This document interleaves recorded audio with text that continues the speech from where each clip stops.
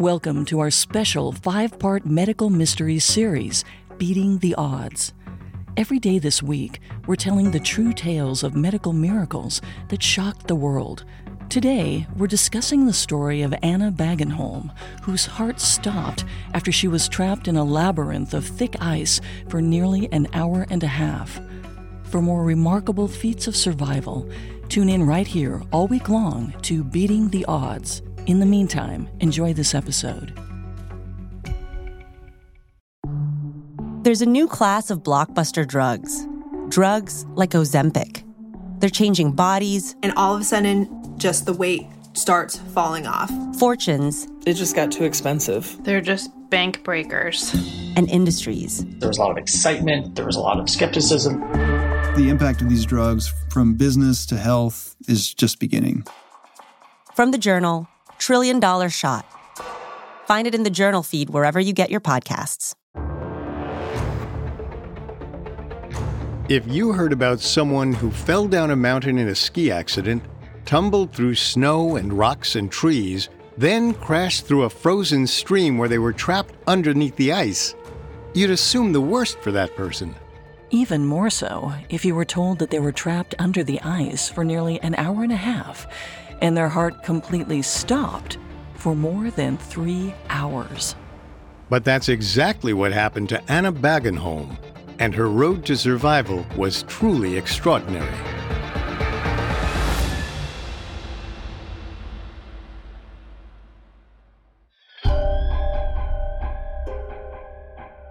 Welcome to Beating the Odds, a 5-day special series for medical mysteries.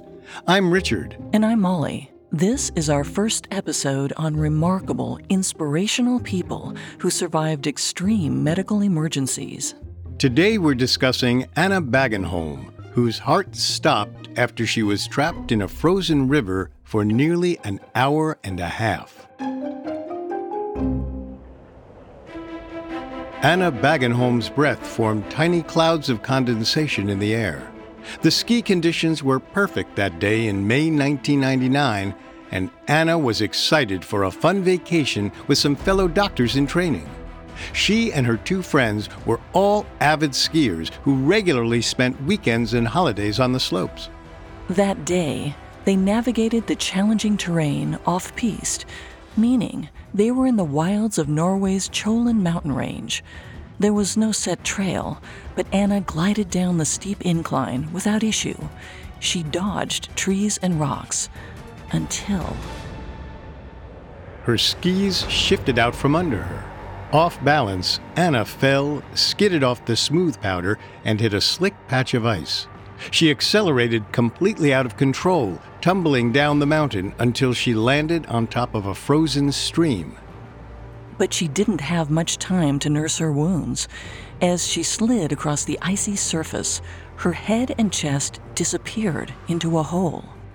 Anna was now submerged in the frigid water. When Anna's friends saw her fall through the ice, they rushed to try and pull her out, but they couldn't. She was pinned under a labyrinth of thick ice and submerged rocks. All they could do was call for help, but the remote Cholan Mountains were 200 miles away from the nearest rescue team that could send a helicopter.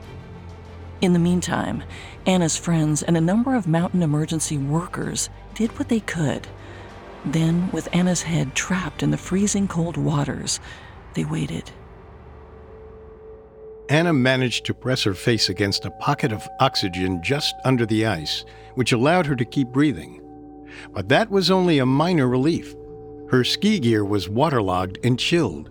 As hypothermia set in, her extremities ached and tingled.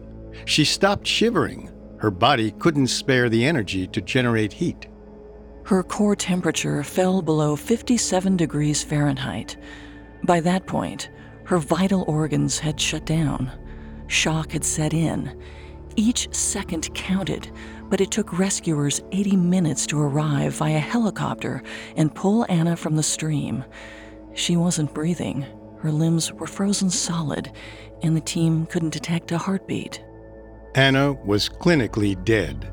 Frantic, the first responders administered cardiopulmonary resuscitation, or CPR. According to the American Heart Association, CPR can more than double a person's chance of survival if it begins immediately after heart failure. In Anna's case, after over an hour underwater, the effort seemed futile. And at the University Hospital of North Norway in Tromsø, her prognosis wasn't much better. When doctors attached her to a heart monitor, it flatlined. But Dr. Mads Gilbert knew that extreme cold does strange things to the body. He'd heard of people surviving hypothermia-related cardiac arrest. They just needed to be warmed back up. But those cases were rare. He knew of roughly 11 instances in close to 30 years. But there was a saying in wintry Norway, "You're never dead until you're warm and dead." Anna had a shot at survival, but it was a slim one. No one had ever survived a 57-degree body temperature before, so Dr. Gilbert connected her to a heart-lung machine. Usually this device is used in open-heart surgeries.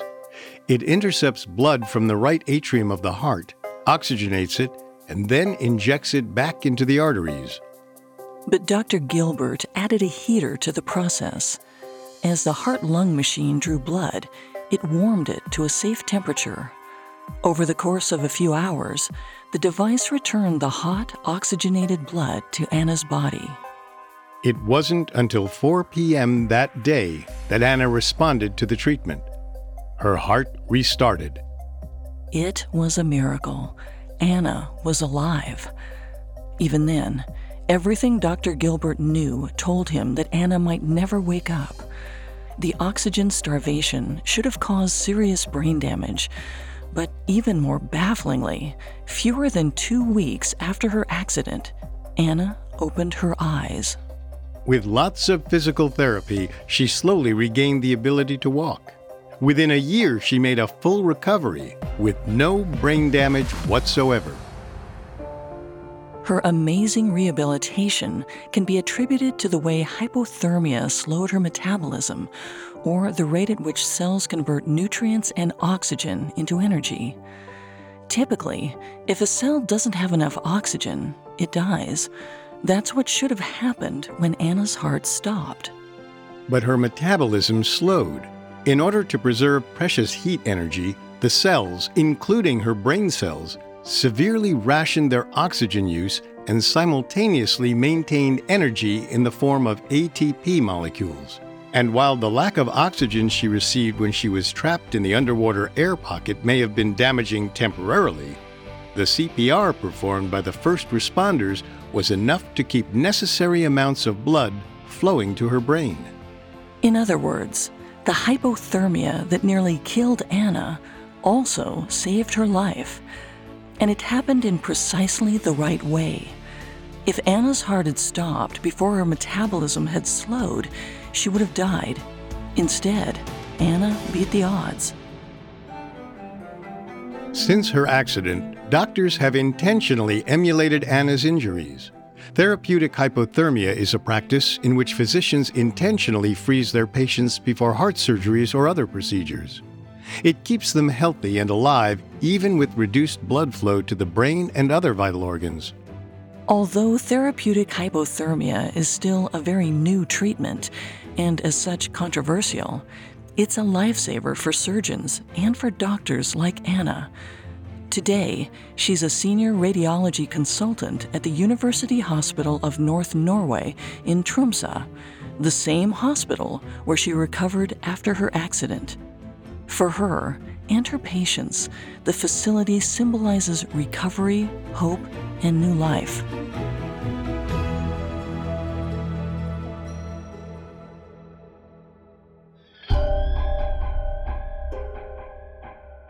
Thanks for listening.